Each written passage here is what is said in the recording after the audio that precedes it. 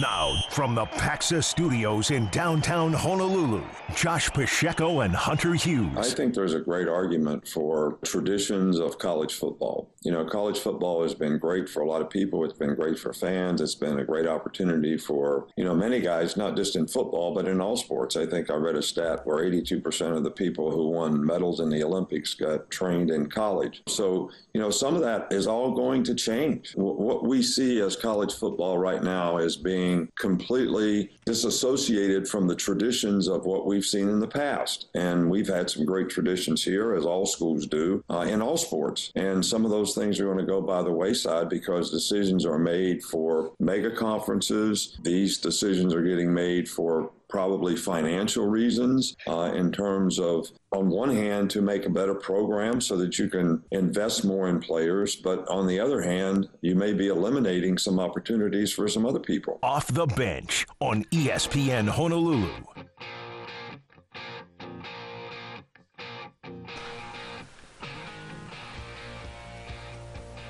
The words of Nick Saban earlier today, talking about the traditions of college football potentially going away as we play 41 different bowl games and the college football playoff semifinals get underway in a little over a week.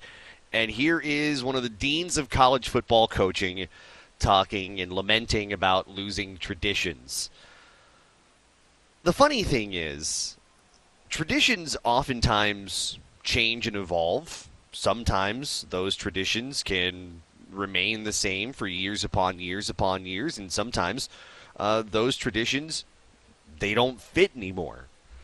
And when I hear Nick Saban lament about that, it makes me think of two things. One, Major League Baseball. Major League Baseball is as traditional of a sport based on how it always has conducted itself as any sport, not just in North America, but probably also in the world. Maybe soccer's the exception. But Major League Baseball has always relied on traditions. It has always relied on the same old, because that's what the old school folks always relied upon. Well, Major League Baseball has now made 2 sets of rules changes in 2 years. So tell me about traditions and how they work or don't work. They got rid of some of those traditions or amended some of those traditions. And guess what? The game is quicker. You could argue maybe the product is a little bit better. I think of the tradition of the NBA owning Christmas Day as really its signature day. That no longer is the case. The NFL has now taken a little bit more of center stage on Christmas Day because, no one's going to watch more NBA than the NFL on Christmas Day. But what the NBA said, okay, that's normally our tradition. Well, what are we going to do? We're going to change that by giving ourselves another one of our own days. And that own day being the in-season tournament. And what ended up happening with that? Ratings were actually fairly good. Response to it, according to the league, seemed to be fairly positive. One tradition that no longer fits in the sports calendar now changes to another. And so far, it seems like that other budding tradition kind of works.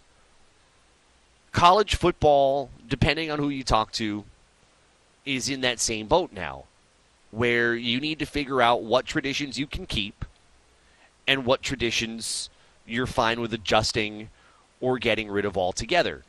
For example, we have already adjusted the way we determine national champions. We went from strictly to the polls, changing that to computers, now going to humans, and now we're adjusting that as well. The way we determine who wins a championship has evolved over time. That is no longer traditional. Bowl games have been traditional. Now they're just becoming filler that people watch, by the way. And that tradition is going to change as well, as it has as the evolution of the college football playoff has included the bowls. It's going to be even more so that way once we add bowls into the expanded playoff. So then what? What's left? I would argue that conferences have been traditional, but again, traditions always change. And traditions didn't just start changing.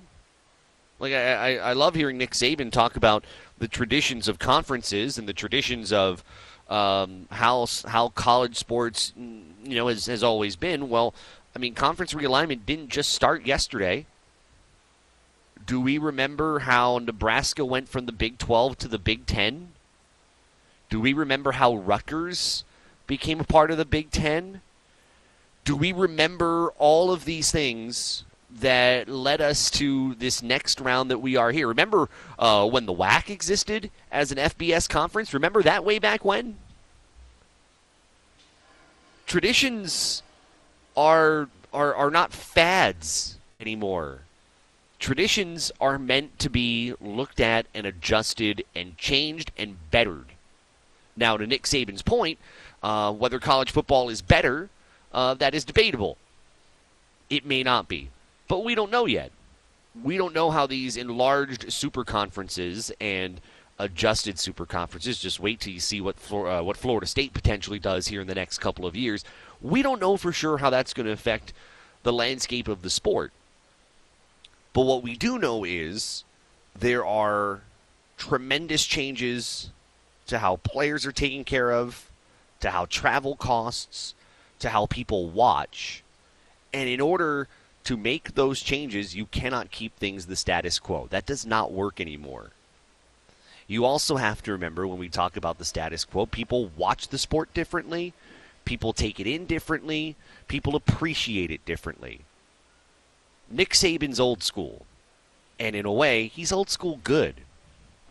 But talk to some of the younger coaches, those that are just kind of getting in. I bet we could talk to G.J. Kinney, for example, the coach at Texas State who just got a 5-year contract extension because he's doing really well there. Used to be at the University of Hawaii before that.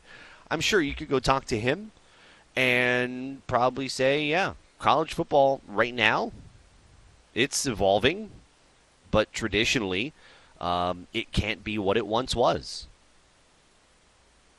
So you always kind of take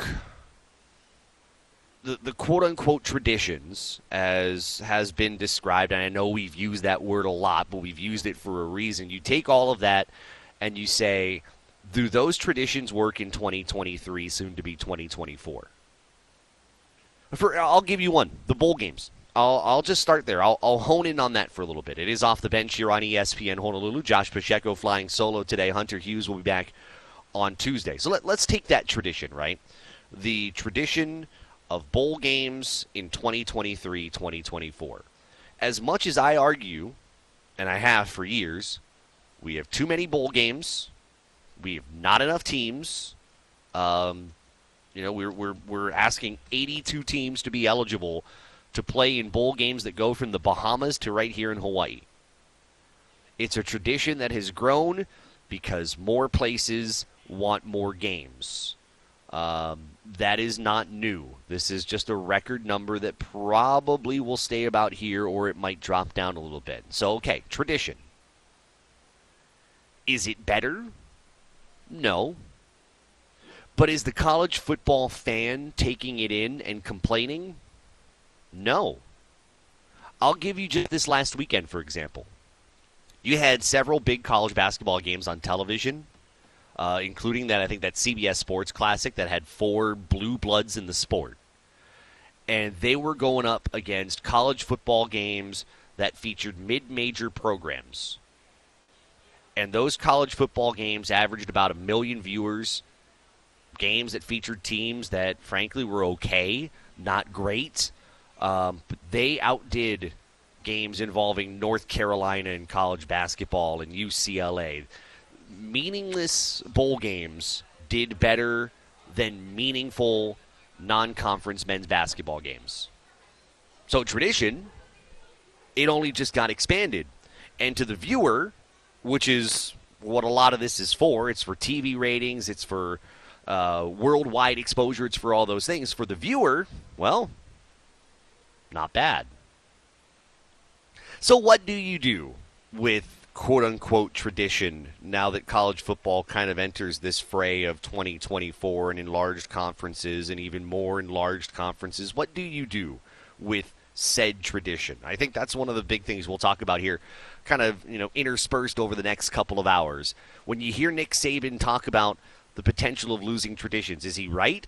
And is it good for the sport that's happening, or are we forever ruining the game that is known as college football?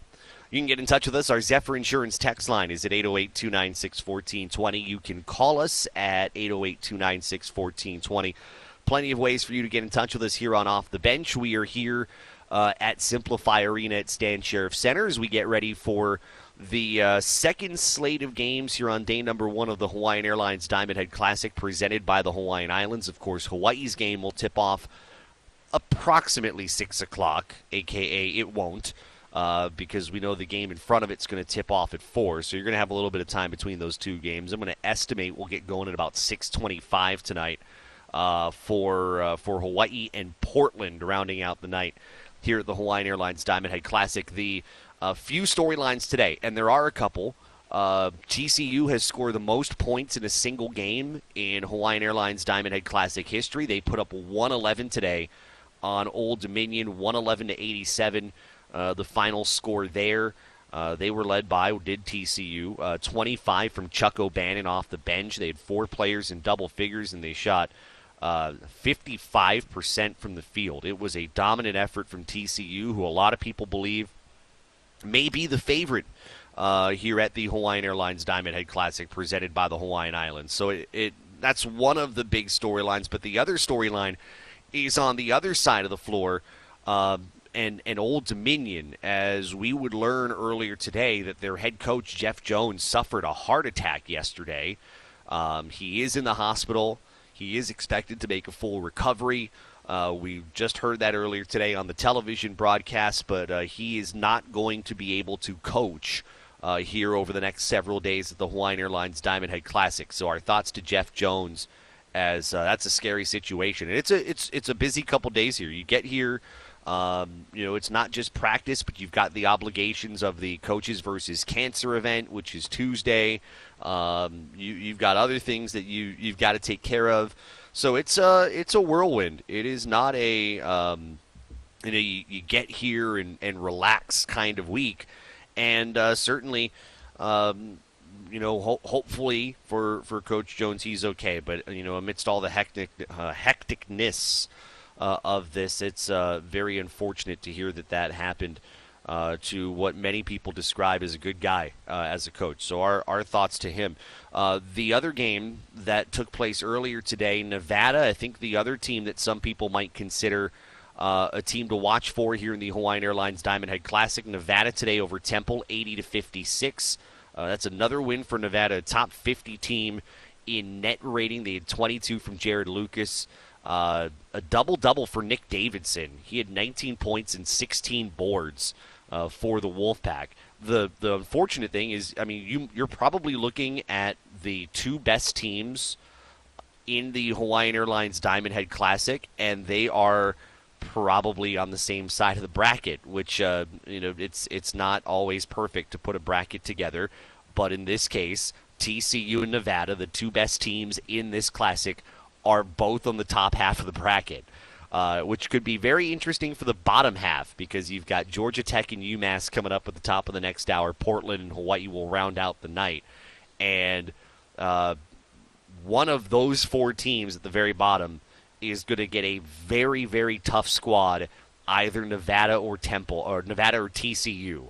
Either of those teams, whoever wins that semifinal, to me, is the favorite to win the Hawaiian Airlines Diamond Head Classic. So that's kind of what we're watching here over the course of the day as we pay attention to what's going on here on day number 1. It's a very busy week here, too. First 2 days here, the Hawaiian Airlines Diamond Head Classic. The Easy Post Hawaii Bowl is on Saturday, and then we're right back here to close out the night on Sunday. We'll talk a little bit more about traditions coming up in just a little while. Coming up next, still the reaction to the early signing period starting up yesterday and the names that signed for the University of Hawaii. But there was a name that did enter the transfer portal, and it did bring up something for me that I'm kind of interested to see here over the next month with National Signing Day and also the calendar, which I think is intriguing to me as well. What this kind of means for expectations over the next month. We'll go we'll zoom in on one end, we'll dive in deeper on another end to a couple of areas when we talk about recruiting and we talk about University of Hawaii football. We'll do that coming up in just a little bit. You can play Pigskin Picks at ESPNHonolulu.com. Pick some NFL games. You could win some weekly prizes. Of course, the grand prize, $1,000 cash at the end of the year. Play along with us at ESPNHonolulu.com. It's brought to you by M. Dyer Global and by Young's Fish Market. We're rolling off the bench, ESPN Honolulu.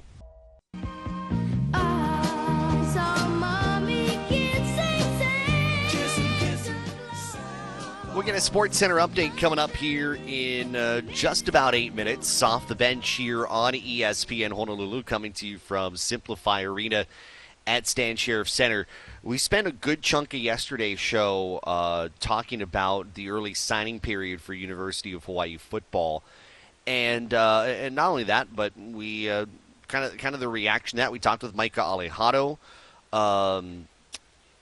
during yesterday's show. You can check that out at ESPNHonolulu.com in case you didn't get to hear it yesterday. But we're reminded two things.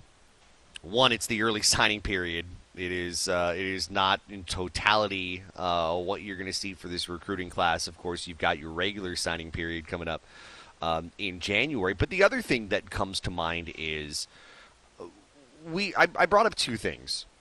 One, there are positions of depth that you kind of look to build with. There are positions of skill that you have no idea how they're going to pan out. But in this day of college football now, you do also have to think of what you need now, right? You can't necessarily recruit for 2 years down the road, 3 years down the road, and think you've done your job. Especially when you're a team that had just 5 wins a year ago, you're also recruiting to try to kickstart what is a continued build of the momentum of the rebuild, right? So you also have to look at what you can do, transfer portal specifically, that is going to help you more likely than not when you get to game one of the college football season in 2024 when Hawaii takes on Oregon. And that the reminder of that came today when the starting left tackle from last year's team, Josh Atkins, decided to enter the transfer portal. It was announced today. Now, he's just a sophomore. He's got, as he said on the social media account that he put up, he's got 3 years of eligibility. But it does indeed highlight how, just like that, there is a little bit more of a position of need, right? I mean, you do have guys coming up, yes, but that is a youngster with a little bit of experience that you would have loved to have back for a few years. Now you're going to be calling up whoever's next. You know who was behind him last year on the depth chart? It was a senior. And a lot of the backups were juniors or seniors last year.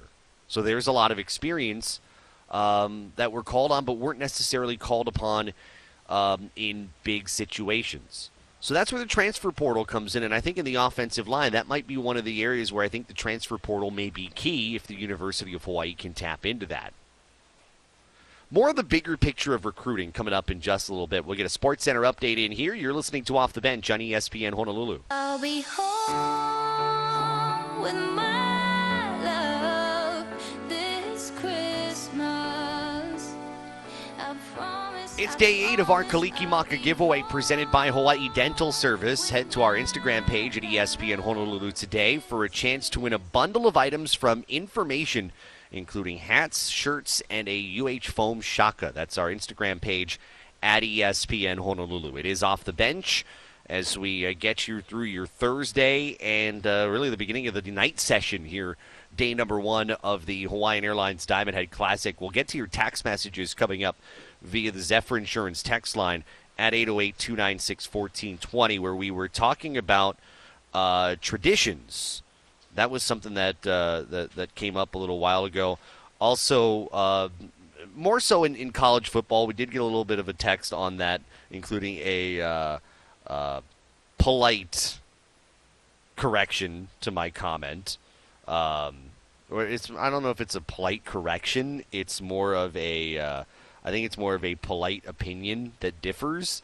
But we'll read that coming up in just a little while as we get back to the whole tradition conversation. So we were talking about recruiting, right? And we spent a little bit of time on the University of Hawaii end, given that we just saw an offensive lineman enter the portal with 3 years remaining.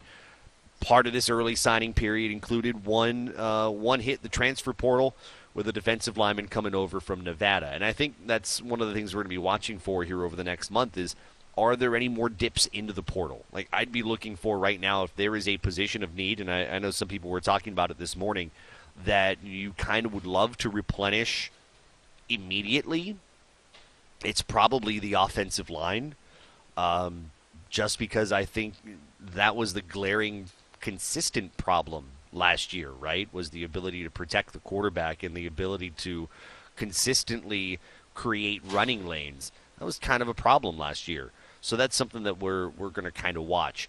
But I think there are some bigger conversations we need to have about recruiting in college football in general.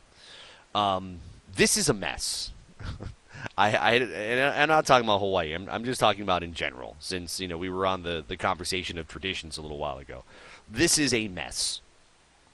You have the transfer portal going on in the middle of college football bowl games. You have the early signing period in the middle of college football bowl games. You've got the awkward decisions, for example, by some, backup quarterback at Texas, for example, who had to make the decision that he wanted to enter the transfer portal, but he had to do it. So in order to do that, he couldn't be with his team for the bowl game as his team plays for the college football playoff semifinals. It is awkward. It is unnecessary.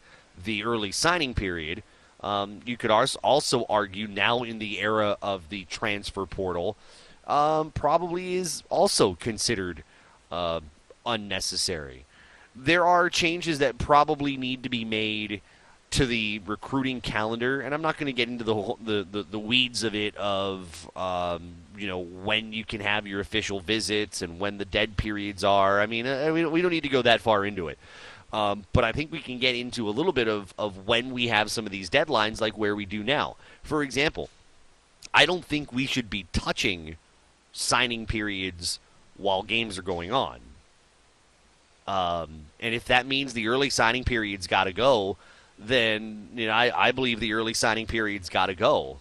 It is just awkward to me that we have decisions from current college football players and soon-to-be college football players that are being made in times where games kind of still matter. You still have some of these areas where you've got you've got games going on. It's just it's awkward to me. And so in a perfect world, I the way I would see it is the transfer portal opens once the season ends. You want to be a part of a team, you got to be with them the entire way, from start to finish. This doesn't affect anything about whether you opt out of bowl games or not. You just simply stay with your team throughout the entirety of the year, whether you're playing for the college football playoff or not. And by the end of the year, transfer portal opens up. You open up the portal for, a month. You have your signing period within that time for recruiting, and then you kind of clean up the system. I'm no expert, keep in mind, on recruiting and timelines and deadlines and all that stuff, but it doesn't take an expert right now to know that all of this is just kind of a mess. And you have coaches right now that are going through the portal and are going through their recruiting process while they're still coaching games. I can't imagine. I'll give an example right now. Syracuse, with all the changes they have a tight end playing quarterback tonight in their bowl game. A tight end who, by the way, has completed 18 consecutive passes. But again, a tight end who is playing quarterback. Consider that. That doesn't always happen. But because of opt-outs and because of because of all the changes you have, Yeah, you have that. You have third-string quarterbacks who are starting college football bowl games. You have tight ends playing quarterback in meaningless or meaningful bowl games, depending how you look at it. That is where we sit here, and we don't need to be here. If you're a coach preparing for a bowl game, recruiting does happen, but you know what? You should still be able to have an opportunity to worry about re-recruiting your players at a different time than now. Now should be an opportunity where you can focus on coaching. You have all these extra practices for a reason. So the calendar does need a little bit of an adjustment. What it does right now is it doesn't favor teams. I mean, if you want to talk a little bit about the way college football is and you want to talk a little bit about free agency, we're probably past the point of changing it, but you can help curb it. You can help to keep some semblance of sanity in this sport. You probably won't change the fact that about 1,000 people will enter the portal every year, but you have to at least be able to kind of tamp that down a little bit. And then the other part that I think is awkward, and I don't know that we have the answer to this. I don't know that I have the answer to this, but it is awkward that the transfer portal can simultaneously affect freshman recruiting, and to me that's a little bit dangerous. It puts more power than ever before in high school seniors that can monitor the portal and make decisions for themselves because they see what other teams and more so other players are doing. And I am big, don't get me wrong, I am big on power for college student athletes. I have been big on that for a long time. That hasn't changed. But the free agency part of the conversation that we have had in college sports, and particularly college football, is not necessarily just about those who are currently playing. That free agency part of the conversation does kind of extend to those who haven't played a single down yet. And they can watch a situation play out and make a verbal commitment, and then let's say you're a quarterback and you're kind of watching a situation with that position. You see the team that you want to go to. They bring in a quarterback out of the portal, and then you say, you know what? Well, I gave my verbal, but I see that they got a quarterback. Now I'm going to change my mind and rescind my verbal. I mean, we did see that, right, with a player who had committed to Hawaii, kind of saw the situation there, then all of a sudden decommitted.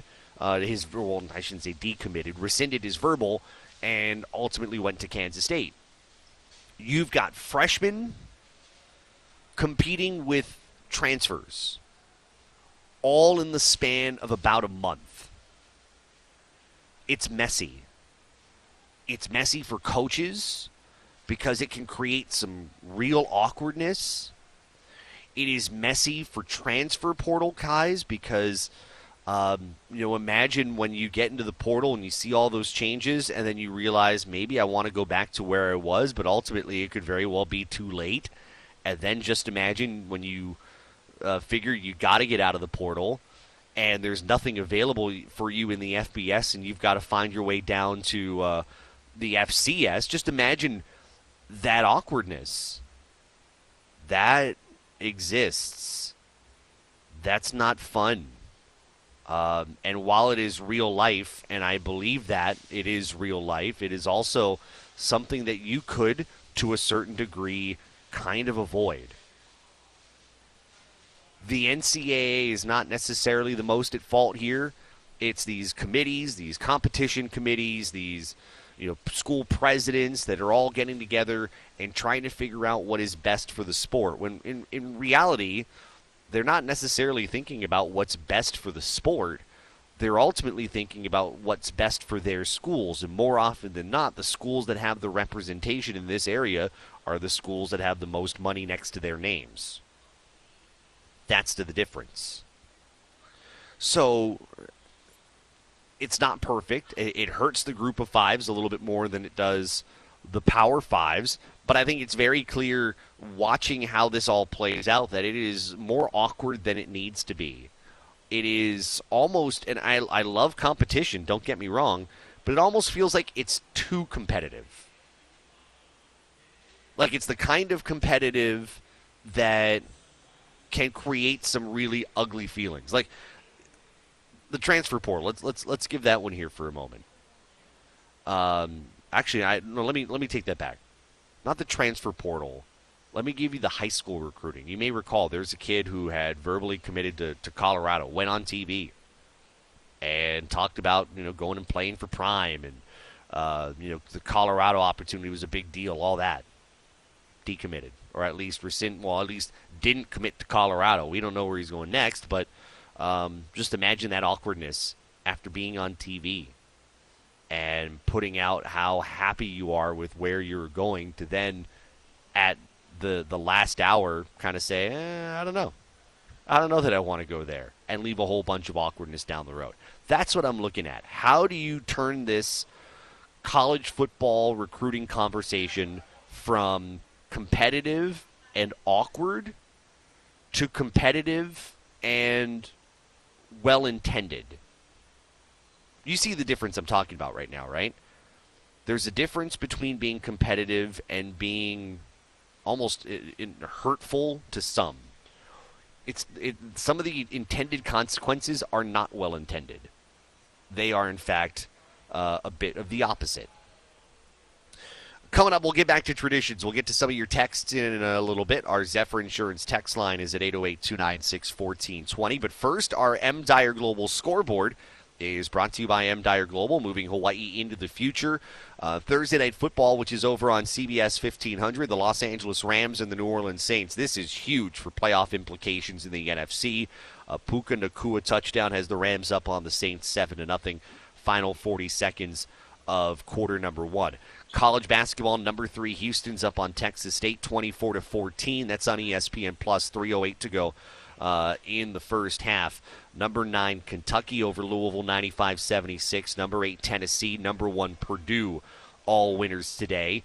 And here at the Hawaiian Airlines Diamond Head Classic, presented by the Hawaiian Islands, Nevada moves on to the semis, an 80-56 win over Temple earlier today. And the other game featured TCU putting up 111 points on Old Dominion. That is a Diamond Head Classic record for most points in a single game. The Horned Frogs over Old Dominion 111-87. It will be TCU and Nevada in one of the 2 semifinal games tomorrow. That, I believe, is the noon semifinal here inside Simplify Arena at Stan Sheriff Center. That's your M. Dyer Global scoreboard. It's brought to you by M. Dyer Global, always on the move. It's Off the Bench here on ESPN Honolulu.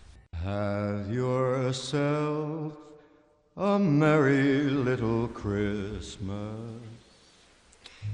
We get a Sports Center update coming up with Nick DeLuca here at the top of the hour. We'll get traffic in here. I know it's been a little better weather today than it has been previously, but we did get a report over the last hour of, where was it? It was a, there it is. A 12-inch water main break on Kamehameha Highway at the Waikane Valley Road area. Traffic modifications are in effect. So there are some traffic concerns out there, but we'll watch some of that for you and get you some of that over the next hour here on ESPN Honolulu. Josh Pacheco flying solo. It is Off the Bench here as we get you through your Thursday. We were talking earlier about traditions, and especially off of Nick Saban talking a little bit about whether traditions are going away in college football, and he got on a good lengthy bite on that. Couple of texts that we got into the text line on that. Texter from the 208 says, all traditions matter. Yeah. That doesn't necessarily mean that all traditions have to be kept. Traditions matter. There's a reason why they are traditions in the first place. So I agree with that. But that doesn't mean things have to stay the same. Just imagine someone who's been running an event for 40 years, like a really good community event, and you've had a lot of people there, and it's continued for a long time. But, after 30 years, you've got to think, well, we might be noticing that something is changing. Habits are changing. Not as many people are signing up for this. Not as many people are checking out this booth. these are traditions. This is something we do every year, but maybe we should talk about whether we could modify it, whether we could do it better, or whether we just don't do it at all and keep the rest of the traditions, just maybe, trim it down a little bit. So, yeah, all traditions matter. I get it. You're right. Sure. But at the same time, that doesn't mean that all traditions have to remain the same. Baseball's a very good example of that. One more here from the 391. Polite correction to your comment. It's not a correction. It's more of a disagreement with the comment, but that's fine. Meaningless college football outdid meaningless college basketball. I don't know. There's a difference, and I'll get to that in a moment.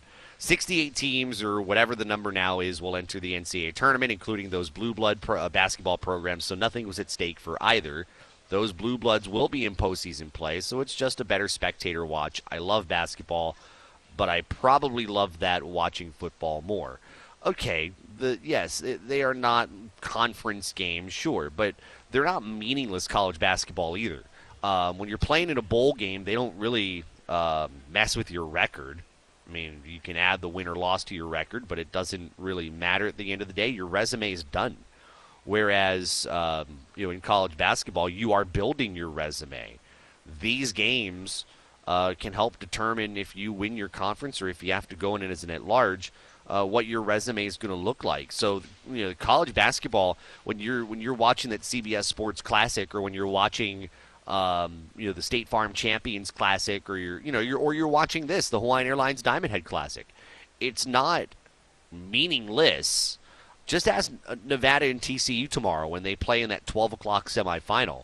Nevada's trying to build a resume that if for whatever reason it doesn't win the Mountain West, it can still get an at-large berth into the NCAA tournament. They're not a guarantee. They could totally stumble in Mountain West play. But you schedule and you try to play games like these and get into tournaments like these because you want to build your resume. That's why we had that whole talk about scheduling yesterday, right? The scheduling conversation was important because needing to understand that what you do out of conference can be as important as what you do in conference. It may not all be the same, but it is still important. So, yeah, I disagree. It's not meaningless college basketball. The bowl games are meaningless.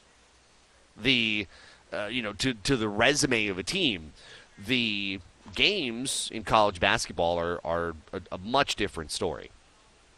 All right, coming up, we've got Sports Center on the way. We'll take a little bit of a look at traffic, and we'll kind of count you down to Rainbow Warrior Countdown with Hawaii and Portland, our featured game coming up. Tip time, supposedly, just after 6 o'clock. It's a busy Thursday.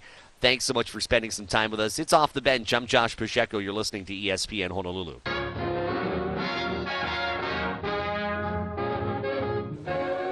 Sleigh bells ring, are you listening? In the lane. Great to have you in. It is Off the Bench here on ESPN Honolulu. It's an abbreviated edition of this program as we get you ready for Hawaii and Portland, the Hawaiian Airlines Diamond Head Classic presented by the Hawaiian Islands. Tip time for that, a little after 6 o'clock. We are closing in on tip of the game before that, which features Georgia Tech and UMass. They just had the national anthem a few moments ago on tape, sung by Henry Kapono. So we'll have tip time of that in a little bit. And then Hawaii and Portland will follow. Note, and you've heard Gary say it, I've said it a little bit, as we've gone through, that they have it as a little after 6 tip time. Usually it's 6:02, 6:05, something like that, but probably won't happen. That is very dependent on what happens here. So we'll kind of let you know as we go through countdown tonight what we're looking at with tip-off in case you're looking to kind of get here at the right time, not have to wait around, watch the previous game. If you're big on punctuality, we'll help you out with that over the course of the night. You can get in touch with us. Our Zephyr Insurance text line is at 808-296-1420. You can call us at that same number at 808-296-1420 as we come to you from Simplify Arena at Stan Sheriff Center, preparing you for Hawaii basketball. The NFL playoff conversation is interesting just because there's a lot of there's a lot of average, and unfortunately, that average is going to clog up the playoff race. You've got the Rams up on New Orleans right now, 10-0. That is going to determine a berth potentially. The Rams are not going to win the NFC West, but they could get in as a wild card. The Saints could very well win the NFC South at 7-7 and right around 500 because the NFC South is so bad. And we can focus on the NFC coming up in a little while. NFL.com, by the way, and I think this might be new. I haven't seen it before. But NFL.com has one of their next-gen stats where they actually list chances for each team, playoff chances right now, then playoff chances if they win, and playoff chances if they lose. It's kind of neat. You don't see that all that often, but it's there. So you use that as your guide here as you check out some games over the next couple of weeks. We are down to the final 3 weeks of the regular season after all. One team that right now is not in the postseason, but kind of in that mix, they're 7-7. It is the Pittsburgh Steelers. And it's been, it's been kind of an off couple of years. The Steelers are not what they used to be. We've learned that DeMonte KZ had his regular season suspension upheld by the NFL yesterday, although if they do make it to the postseason, he could potentially come back. So it's upheld, although it's 3 games. It's 3 games, which is the remainder of the regular season. But if they do go to the postseason, then that opportunity is there. Anyway, I've said this for years now, off and on, because honestly it hasn't really mattered. It's not a team that's totally in our market. But I've said this here and there. Mike Tomlin's message has not resonated. One thing I've always liked about Mike Tomlin, he is, I would consider, a straight shooter. He is someone that I believe kind of tells it as it is and is a player's coach, but yet a firm player's coach. And I've kind of appreciated that about him. But in my opinion, it has looked like the team has lost a little bit of its way, that the message either isn't resonating or the message isn't being given. The Steelers are nothing more than average at this point. And you can see it in their roster makeup, and you can see it in their leadership or lack thereof. And at some point, it does ultimately have to come back to the head coach because, certainly to a degree, there is execution that is not there. And look, they haven't had a marginally good quarterback in years since Ben Roethlisberger decided to leave the game. But it's not an excuse. If you're a franchise that has always known how to win, you find ways to win. And the Steelers just haven't done that. Not consistently, not regularly. They are, to me, a below-average 7-7 team. And because we haven't seen a team in years look as respectable as they did again when Roethlisberger was playing and AB was playing and you had that vaunted defense, it makes you wonder, at what point in time do you start asking yourself, is the right leadership in place? Has Mike Tomlin's message evaporated? Has his impact on the franchise evaporated? At some point, you can coach for a long time, and I think we're learning this even in New England. You can coach for years. You can be you can be an incredibly tenured head coach with maybe the most wins in program history. You can have all that, but at some point, that pass goes away. He's been coaching that team since 2007. And at some point, like I said, you can't go 9-7, 9-8, 7-7, and think, hey, we're going somewhere. They haven't won a playoff game since 2016. They haven't won a division since 2020. The Steelers expect to be better. They're not.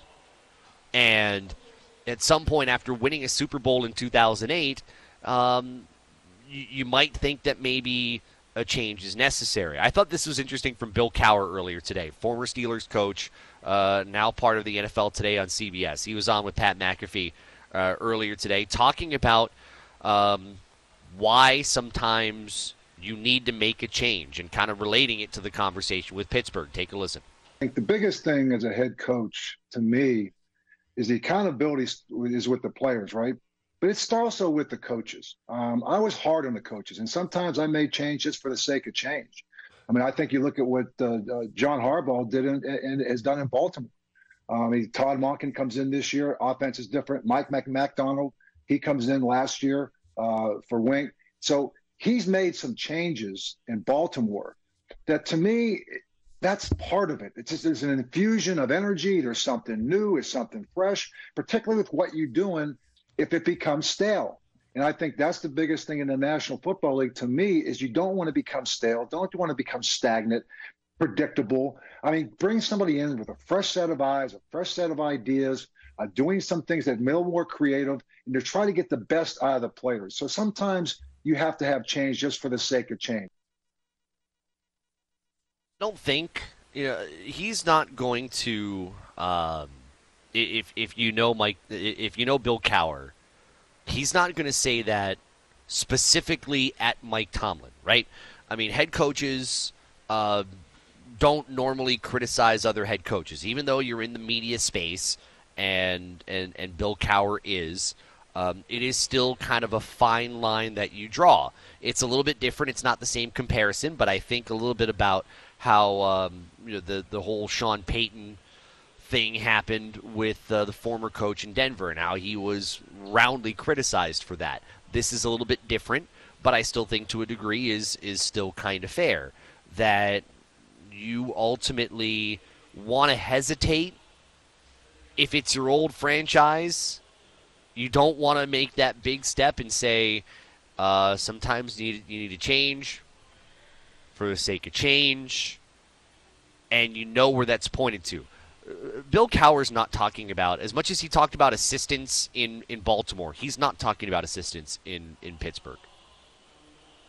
And I know Mike Tomlin is someone that, hey, he will do his thing.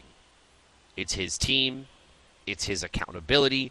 He doesn't put that accountability on anybody else. He puts it on himself. That's one thing that I think is very admirable of him. He does not preach, leadership and then not practice it. He does it the right way, but it's not enough. I think at some point you have to ask yourself whether his message no longer resonates. And to me, that time is now. I'll go back to what I was saying. Look at New England. Bill Belichick's message is no longer resonating. Remember, just several years ago, Tom Brady or no Tom Brady, he could take an average roster and turn it into a championship roster. Not anymore. He cannot turn what is bad and make that less bad. They are as bad as what that roster looks like. He can't change that. So, that's why you hear a lot of the rumors about whether the New England Patriots will part ways with Bill Belichick, because the message no longer resonates. It's old. It's not hitting. These players don't take to it. And that's, I think, the exact same thing that's going on in Pittsburgh. They're not taking to Mike Tomlin. The results are not fitting to what he, as a coach, is expected to bring. And that's a massive problem. Pittsburgh's in a division where they're kind of falling behind. Look at Baltimore. And I think this is also one of the reasons why Bill Cowher used the Ravens example when he was talking to Pat McAfee. Look at Baltimore. They made changes even when they were successful, knowing that you have to find ways to be better all the time. You cannot be stagnant. You always have to look for ways within reason to improve and be better. And that's not happening in Pittsburgh. It's not even close. It is Off the Bench here on ESPN Honolulu. We are brought to you by Kahala, the original Aloha shirt since 1936. Upgrade your island style. Pick one up for yourself at one of Kahala's 6 stores island-wide or at kahala.com. We'll check on traffic here. You're listening to Off the Bench on ESPN Honolulu.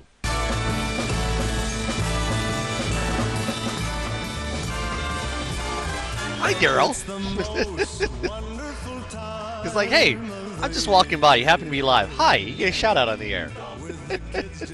The Hawaiian Airlines Diamond Head Classic is going on right now. So, why not just do a show from here for a couple of hours? And that's what we're doing with Off the Bench on ESPN Honolulu is Rainbow Warrior Countdown presented by Hawaii Pacific Health comes up at 5 o'clock. Gary Dickman's going to sit in the seat to my right, and we'll set you up for Hawaii basketball against Portland. You've got the earlier game going on right now. We'll update that score a little bit later on. I think we have an M. Dyer Global scoreboard a little bit later on. We don't, but we'll update you during our pregame show because it'll be at halftime at that point by the time we go on the air at 5 o'clock. The stories of the day here in this venue, the two.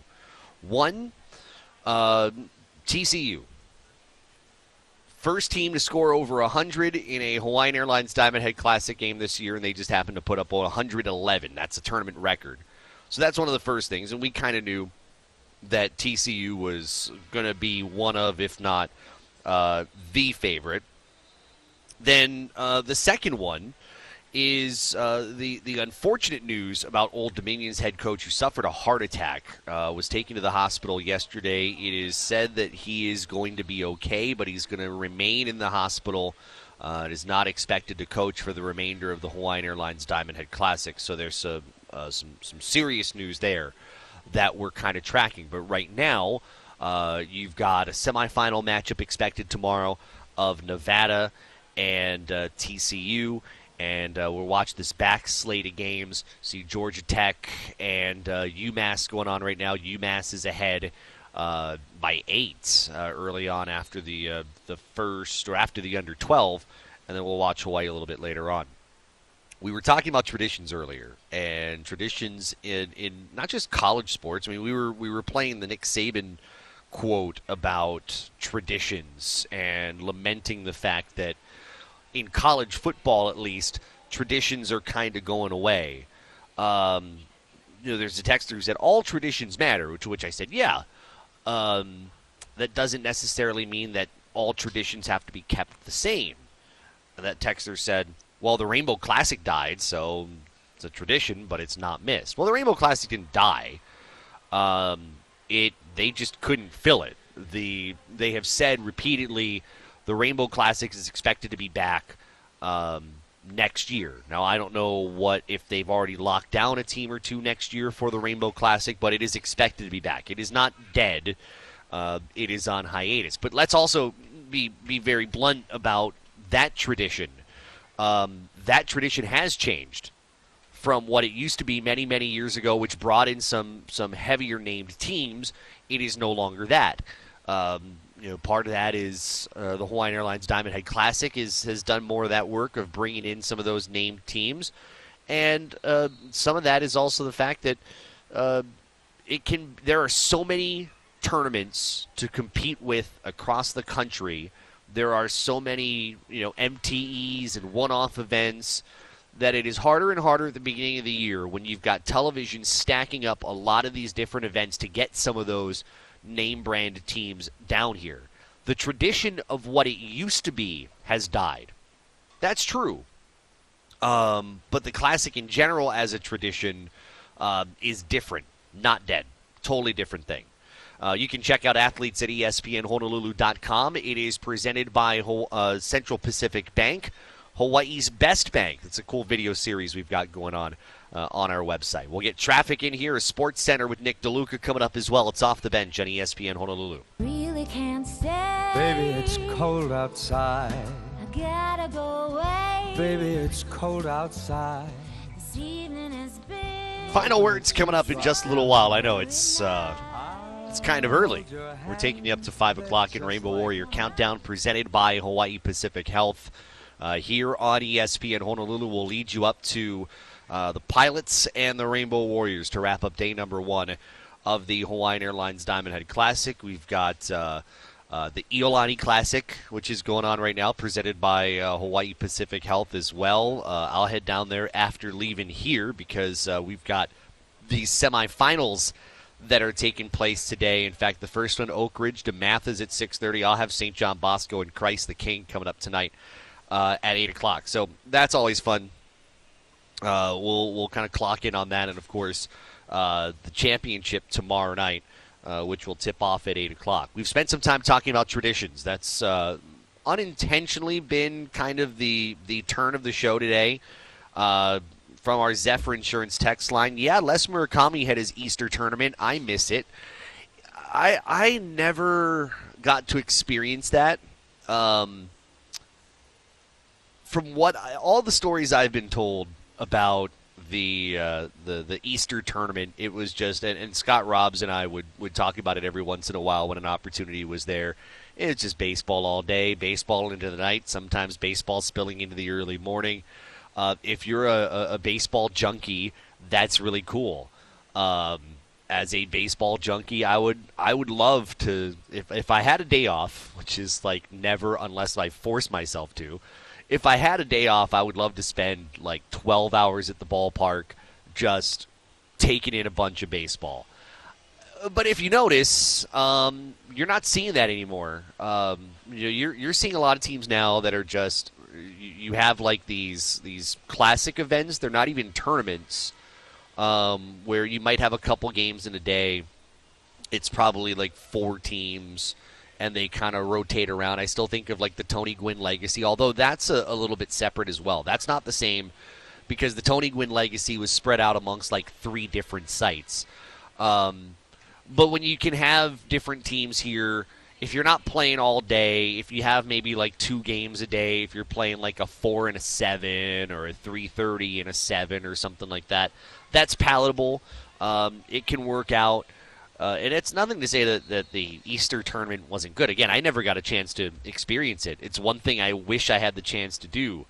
But I don't think in this day and age that it's something you can accomplish or that teams want to do. I think there's a big difference. And now with television and now with, getting games on radio and things like that, that's even harder to accomplish. But you want to bring up traditions? We've been doing that. For those that need the backstory, if you're just tuning in, we brought up Nick Saban on traditions earlier in college football, and he was kind of lamenting, and we'll pull up the bite for those that didn't get to hear it earlier. So back in the studio note, that's going to be coming up in a little while. But that with money and television and all those things, one of Nick Saban's points was that college football is moving away from tradition. Heads up, that's been going for years. That's nothing new. Nothing has changed. It's all just kind of the same. It's just we're talking about it again. That college football has moved away from tradition for a long time, and it's just a matter now of how far away are you willing to go. Although I have said, and I said it last hour, and I'll say it again here. It's not as much about, and I think this is where Nick Saban is somewhat wrong here. It's not as much about going away from tradition as it is looking at the traditions and whether those traditions are worth continuing, whether those traditions need to be somewhat updated. I think what Nick Saban said, and maybe we've kind of done it to a degree, what Saban said I think is being taken a little bit differently depending on who you are, because it's kind of given the vibe that, he believes the college football landscape is kind of changing, and it's not necessarily for the better. And while that point is arguable, the tradition part is where I tend to kind of fight back on. And part of that point was we have traditions. We've had traditions in sports for a long time. It's one of the cool things about what we do. But that doesn't necessarily mean that they just stay how they are. Baseball is one of the biggest traditionalized sports, but even baseball realizes we can't stay with who we are and what we are. We have to adjust. We have to be able to do some different things and, kind of change the way we operate. And as we talked about in the first hour, it worked, right? More people started to watch the sport. The games got quicker. Guess what? they're trying to quicken the game even more by knocking down the pitch clock and some of that other stuff. We don't need to get into that. But basically, traditions are fine, but traditions rarely ever stay the same for like 100 years. That's not sustainable. And the old school folks like Saban don't necessarily like it. They're not used to that. The new school folks, I think, like I am, I believe I'm old school at heart, but I'm new school in age, and can kind of appreciate it from both ends. This was Saban earlier in his press conference talking about college football and possibly losing some of those traditions. I think there's a great argument for traditions of college football. College football has been great for a lot of people. It's been great for fans. It's been a great opportunity for, many guys, not just in football, but in all sports. I think I read a stat where 82% of the people who won medals in the Olympics got trained in college. So, some of that is all going to change. What we see as college football right now is being completely disassociated from the traditions of what we've seen in the past. And we've had some great traditions here, as all schools do, in all sports. And some of those things are going to go by the wayside because decisions are made for mega conferences. These decisions are getting made for probably financial reasons in terms of, on one hand, to make a better program so that you can invest more in players. But on the other hand, you may be eliminating some opportunities for some other people. Which Nick Saban earlier today. So where I think he's kind of wrong, by the way. He mentions, and I think it's a far-fetched example where he says 80+% of Olympians were trained in college. And that's something that he doesn't want to see go away. Well, technically that's not. You still have to go to college to play football for at the very least 3 years. Nothing there is different. It's more of a question of where you go into college to play, and that's where that is where that starts. Is you want to make sure the tradition is that they come to you. That's a very different thing. A lot of what he's talking about has there's certainly implication, money, the economics of the game, yes. But I don't think what he's saying necessarily changes all of the traditions. I think he's actually missing the mark on traditions. The real traditions that are left in college football are rivalry games. Now, granted, we lost that with Texas and Texas A&M for a while. Guess what's coming back now that Texas goes to the SEC? It's rivalry games, it's bowl games, and it's the bands, the pageantry. The pageantry tradition's still there. The bands are still there. The traditions of rivalry games were challenged for a while because Texas and Texas A&M couldn't get along. That's coming back, so that's good. And then you think about bowl games, and that has changed, and crowning a champion, that has changed, and NIL, that has changed, and all that stuff. But, I mean, really, is money truly changing tradition? At least in this sport, I don't believe it is. What it is doing is challenging those traditions and challenging whether those traditions work in a modern world. And that's why baseball has always been a great example to me. Challenging traditions in the modern world. That's why baseball believed you couldn't get away with 3-hour and 15-minute games anymore. That's why Major League Baseball today, when they announced the pitch clock is moving down by a couple seconds, because they saw 7 minutes added to games at the end of the season as compared to April. Baseball got crazy over 7 minutes. 7! But they knew if you don't continue to adapt and adjust, you might lose people. Again, traditions adapting in a modern world. And Nick Saban, as much as he can complain about it, guess what? He's just as actively a part of it. He just won't tell you that. Alabama, I'm sure, is pouring in NIL money. He can rail against that all he wants, but he's got no choice to be a part of it. I don't hear him saying, we're not paying any NIL money We're not going to do any of that. We are going to do things the way we used to do it 20 years ago. He's not doing that. He's actively a part of it. How you recruit? I mean, he's got continually one of the best recruiting classes. You think he's done it just based on the same traditions as he's done it since he was a head coach there? No, probably not. You think he's had to learn to adapt based on the times? He's old school, but he isn't stupid.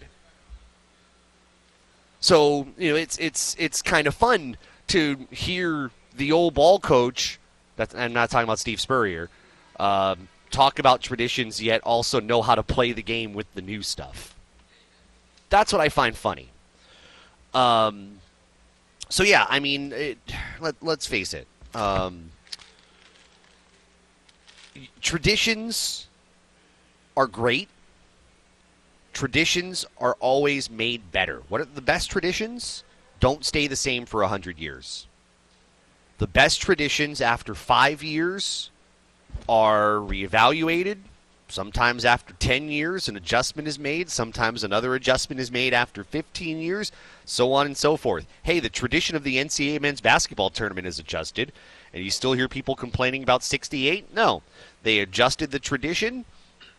People are still watching it. Networks are still paying a bunch of money for it. Has the tradition been hurt? No. That's what we mean. And that's what I think Nick Saban is missing. Even though he is actively a part of it, he just doesn't want to show you that he is. Speaking of traditions, on our Zephyr Insurance text line from the 233. Just tuned in, so not sure if this was brought up yet, but as far as traditions, the Diamond Head Classic is fairly new, but has been a Christmas week tradition. With the transition to earlier conference schedules, do you think they will have no choice but to move it to early December?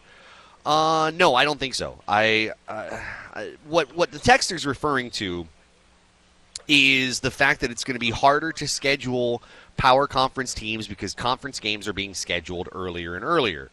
But I don't see it as...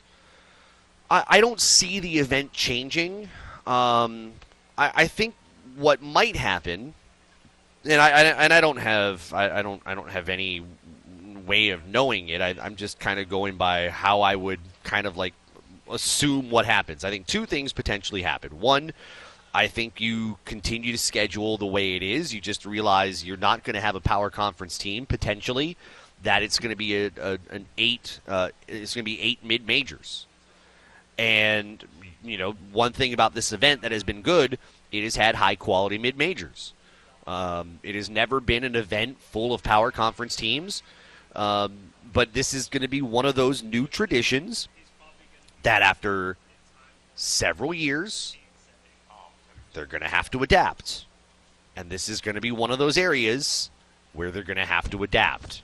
So, yeah, it's either that or this is unlikely, but if I had to throw an idea out, I would even consider turning it into one of those MTEs, those 4-team, multi-team events, where if you think your event might turn into something that's like an 8-team event that is all mid-majors, maybe the thing that you think of is, well, maybe let's bring it down to 4, and let's just kind of hold it down to 4 instead of 8 teams, and trying to hope that you get the best of those 8 teams. Let's say hi to Dave in Conejo. Hey, Dave, thank you for calling in. How are you? Hey, how's it going, Josh? Good, Dave. Hey, you're talking about, like, Nick Saban and, these old-time coaches that are in successful programs, yeah? So, there's 3 coaches, Dabo Sweeney, Dave Aranda, and Mike Gundy. Mm-hmm. And these are coaches, like, up to a couple years ago were kind of like untouchable, yeah? They're like, contracts are, good as gold, yeah? But right. I was reading recently, like, especially those 3 coaches, they were, like, really against the transfer portal and all that kind of stuff. They said they're going to stick with the guys that they recruit and that kind of stuff. And this year, those 3 coaches, especially at Clemson and stuff, they had really subpar results at the end of the year. So you're talking about like how some of these coaches, if they don't get with the times, with whether it's the NIL or the portal, that their jobs may soon be in jeopardy. And I was wondering if you heard something similar like that, like, and yeah, I mean, I won't necessarily say I've heard that. And Dave, thank you for calling in. But I would throw two things that way. One, you're right. Those three programs have all seen declines, most notably Clemson. But Baylor had a tough year. You're right. I'm reminded of college basketball. Mike Krzyzewski said he wasn't going to recruit one-and-dones. Lute Olson said he wasn't going to recruit one-and-dones at Arizona. Lute Olson ultimately retired. Mike Krzyzewski ultimately recruited one-and-dones because he knew he had to adjust because that's where the sport was going. So you can be stubborn all you want, and the top coaches will be stubborn, but the better coaches in that top end realize that they have to get out of their own way because their job, in part, is to win. You can play Pigskin Picks at ESPNHonolulu.com. Pick NFL games for your chance to win weekly prizes. The grand prize at the end of the year. Of course, you got $1,000 in cash. Play along with us at ESPNHonolulu.com. Brought to you by M. Dyer Global and by Young's Fish Market. We'll close things out next. It is Off the Bench on ESPN Honolulu.